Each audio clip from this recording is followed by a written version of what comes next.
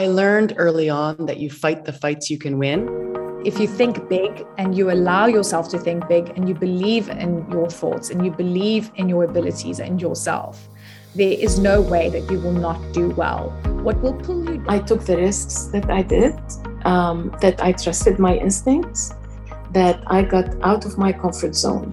That what they do provides value, that they have a sense of purpose, that they're engaged.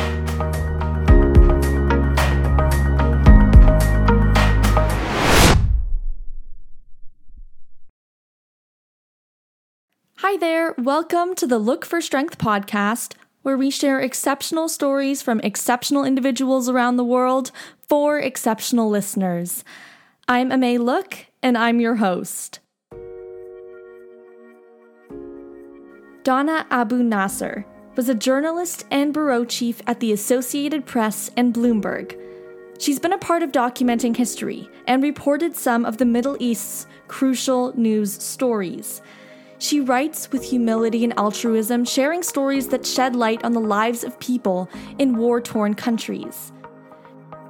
In this podcast, she shares how she unexpectedly fell into journalism, her stance on reporting under media censorship in the Arab world, and the importance of staying balanced and reliable when reporting on sensitive issues. Thank you so much for joining us today on the Look for Strength podcast. I was wondering if you first might be able to give us a quick rundown of your career, where you worked, and anything else you'd like to include. I started out as a teacher, and then I became a reporter in October 1987, just by chance. I never meant or studied to be a reporter. It just happened, and I fell in love with it from day one. So I started out with AP in Beirut in October 87, and then I moved around, traveled. I worked in Washington, Cairo, Saudi Arabia, visited many other Arab countries on reporting trips. And then I joined Bloomberg in March 2011, and I left in March this year, actually, yeah. So what was it that made you decide to become a journalist after being an English instructor?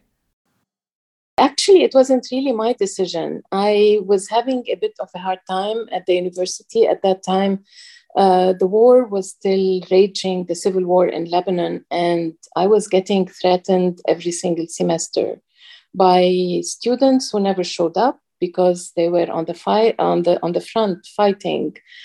They would come and say, "Miss, I was feeling sandbags. I was fighting. I was whatever." And I was fine with it, that shows you how small Beirut can be. The mother of a friend of mine asked her niece, who was a journalist, if she could find me a job in journalism because she thought I was under a lot of stress. And that person ran into the person in charge of AP in Beirut at that time. And he said, "Sure, let her come over." And I had nothing to do with it. That's how it started. And they happened to have a vacancy later on. And that's how I joined. That's how I became a reporter. So you were a part of setting up the first office of the Associated Press in Saudi in 2008. So Donna, why were you the one to do it? And what was that like? It was a tiny, tiny bureau. There was me and a photographer, and we had a stringer. It was at the time when the Saudis were allowing, we were not the first. There were other news organizations there, non-Saudi. But it was quite interesting because before September 11, it was quite hard to travel there as a journalist. You could go to attend a conference maybe, but you couldn't go on reporting trips the way you can do now or even before when we opened the bureau. It was a very interesting experience for me, definitely, to open that bureau, to be in charge of it at that time. Right. So what was it like to be a journalist in Middle Eastern countries under sometimes authoritarian rule? The one rule I have is, first of all, not to be intimidated by it. Because you are there as a reporter, they know you are a reporter, and your job is to go and get the news. And as long as I can defend every single word in my story, I have no issue. Sometimes you knock on one door, it's closed, you try another door, you try a window, you try another way, you keep on trying, you never give up. But the trick is also not to go on trying and trying when you know that you're not going to get anything. You also need to know when to give up, and when to know it is okay to give up and then come back to the story again at another point, because you cannot waste your time. So basically, the one rule I had was, if you can defend every word in the story, then you're fine. So when you moved from the Associated Press to Bloomberg, what were some main differences that you experienced? The big difference was basically the content.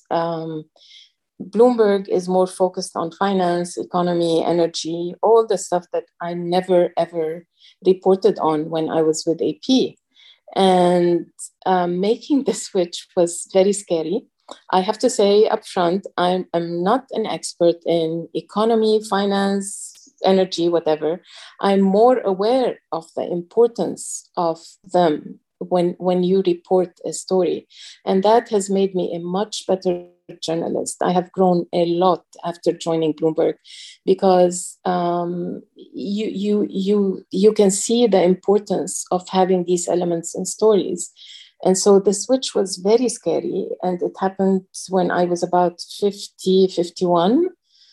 So getting out of my comfort zone and joining Bloomberg was not easy, but it's an experience that, was I cannot tell you how important it was. And, I'm glad I did it. So I think the main thing in terms of values, AP and Bloomberg have the same values. But in terms of content, that was the major challenge for me. You worked as a reporter and a bureau chief at both the Associated Press and Bloomberg. Did your perspective shift at all as you moved through the various positions in the news industry? It is a bit different, because as a reporter, I focused mostly on politics. When you're a bureau chief, you have to look at the basically whole picture. But I had excellent colleagues with me. And the way things work at Bloomberg is that you're not alone, basically. If you're in Saudi, you have colleagues in Dubai and other places who help. So it was quite an interesting experience, also at a very interesting point in time in Saudi also. I'm also kind of wondering what your stance on social media is, because it's changed journalism quite a bit. You've been in the industry for quite a long time, and you also have a Twitter presence. So what's your opinion on it, and how do you think it's helpful, and how do you think it is not helpful? Oh my God, a lot. Look, we tend to romanticize the past maybe, and I do understand that things have changed in the world, and the needs of the leaders, basically everything has changed. I cannot report the way I used to report before. I'm not talking about values and standards and so on. I'm talking about the way we did things. For instance, when I started out at AP, I started 3 years before the Civil War ended. And I still remember how whenever there was an explosion, we would just jump. One of the drivers had a motorcycle, so if you wanted to go there fast, you would get on a motorcycle, no helmets, nothing, whatever. You just had to go and get the news. We didn't have mobile phones with us. The telephone network barely worked in Lebanon. You had to go yourself to get everything, okay? And I remember it was standard for us to basically described the sound of the explosion. Boom, somebody heard a boom, whatever, loud, not loud. You had to describe all of that. Now, when something like this happens, you don't really need to go. There will inevitably be a video on social media from a trusted source, and you can do it from a chair, basically, report from a chair. And that, for me, has been extremely difficult because you miss out a lot when you don't go there, when you don't look people in the eye, when you don't smell and hear and touch and feel. It has made a big difference. But as I said before, things have changed also, and you cannot go on doing what you used to do before. And in terms of social media and my presence, I try to keep a low profile. I don't feel very comfortable for some reason. Probably because at AP, which is really the best place to start as a journalist, I think, it's basically, they teach us you cannot be the story. You always have to be in the background, and that has stayed with me. There's kind of this new movement among journalists to work independently and have news organizations be more like talent agencies, where they're hiring talent and hiring individual personalities to present the news. I'm wondering how that kind of differs from your roots in journalism and where you came from at the Associated Press. Basically, it's not, I don't think it's something that's written, but it's the people that I worked with. Everybody would say, keep in mind, you are not the story. And this is what you grow up with. Remember, when I joined AP, I knew nothing about journalism. So everything I learned from the great and wonderful people I worked with, extremely talented reporters who, I respect so much, and editors and so on. So basically they record history, and that's your mission. Basically, you should be objective. You should not use adjectives. At least that's how it was before. You should not give your opinion, because this is history at the end of the day. So that's how, and remember, most of my career, I would say, we did not have social media. And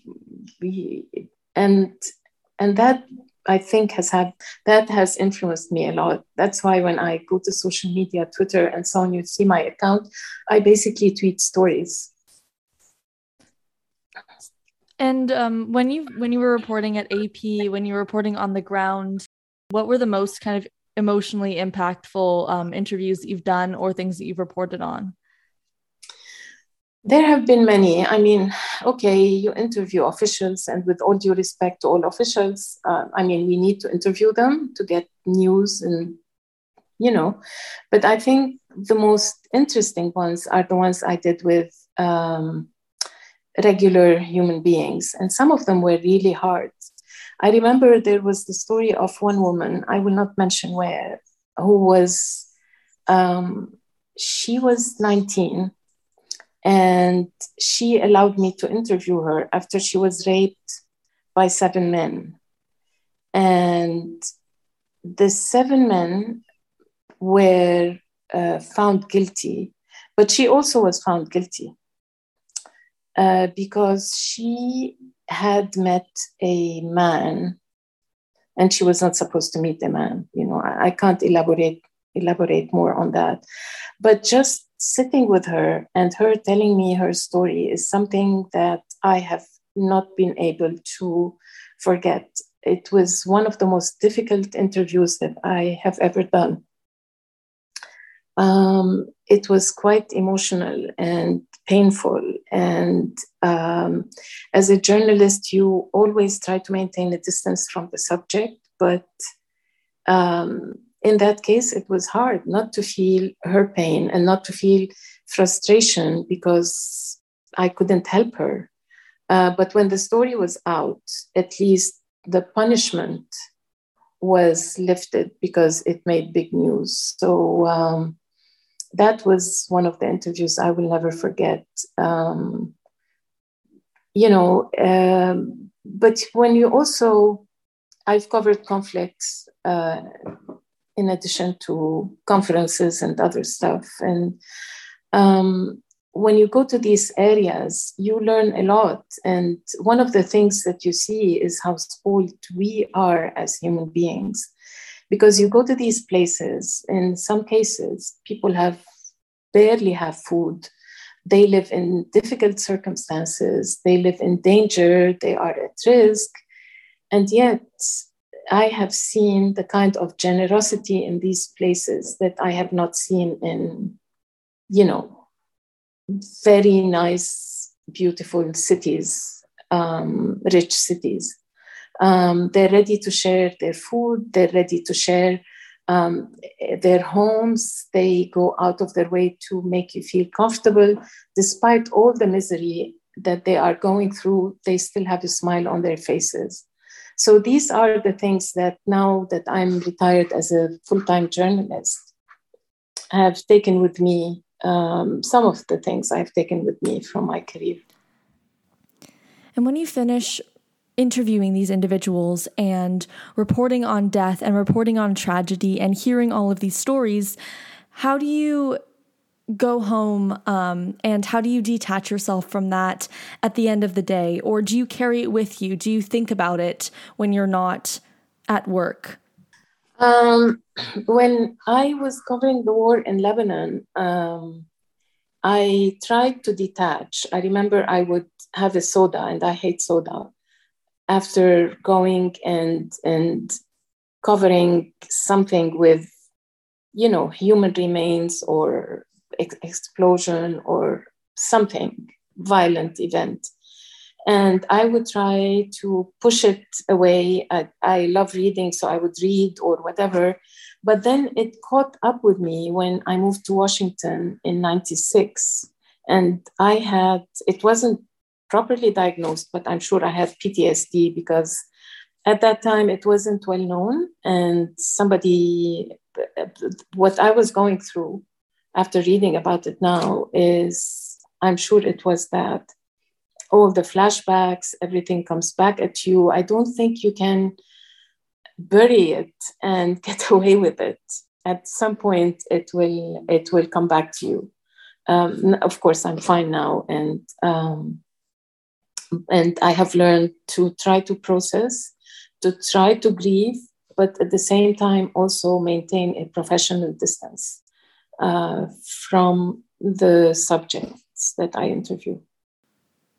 I've been reading some of your stories that you've written at Bloomberg, and the culture ones especially drew me in because I found it extremely captivating how you're able to look into the lives of individuals who are living in these war-torn countries or living in extreme poverty or under strict regimes and really giving the reader a glimpse into their life, which I really think helps build context and empathy for the stories when you are reporting on war. So what kind of is the difference in writing these two types of stories, and which one do you enjoy writing more? Oh, I did a lot of those for AP also, but you cannot find them online now because it wasn't. It was all. I don't know if you can find them. Anyway, I did a lot of them, and I love doing them because I feel when you are reading, like you're listening to the news, right? And X country is in the news all the time. For you to really appreciate what is going on beyond the news item, I feel that you need also to know what it's like to be there. And even when I was at AP, Saudi Arabia was a very, very, very close country. So when I went there, I felt I couldn't maybe I wouldn't be able to do anything and so on. But, beneath that very harsh surface, there was life. There were people enjoying Valentine's even then. Okay, it was banned. Some people got into trouble because they were wearing white salesmen, wearing white in the days before Valentine's, they would get detained for a couple of days or whatever. But you know what? It was fine. People were still having fun. So I feel that those stories are important because they give you an idea of what it's like to be in that country. And it makes you maybe feel more interested in hearing more about it in the news. Right. And so kind of on the other hand, what is the most difficult story you've ever covered? You know, we are all human beings and we do have opinions that we try to keep to ourselves. We do not write opinion pieces or give our opinion in our stories. And when you are trying to be objective, when you feel strongly about something, I cannot give examples, but it really takes a lot of discipline. And I got that discipline at AP. And so this has remained with me throughout my career. That is the most difficult thing. I mean, there's difficulty, other kinds of difficulty. For instance, when you're covering a conflict or a war, or you're basically scared. You do get scared, but you go ahead and do it, not because anybody forces you. No one forces anybody to go to these places. And I was just wondering if there's anything else you'd like to add in terms of skills that you've developed throughout your career, advice that you have for young journalists, anything else? Look, my advice would be enjoy it. This is a career that is meant to be enjoyed, like any other career, like any other profession. For me, I never thought of it as a career. It's a passion. And if you don't have that passion, don't do it. Look for something else. And the second thing is, looking back now on my career, I'm almost 63. I think I'm so happy that I took the risks that I did, that I trusted my instincts, that I got out of my comfort zone. This may not work for everybody, but I discovered that it works for me. And if you can do it, please do it, because the rewards can be amazing. That's my only advice. Thank you so much, Donna. That's very inspiring to hear as an aspiring journalist myself. I really appreciate everything that you shared with me and the people who listen to this podcast today.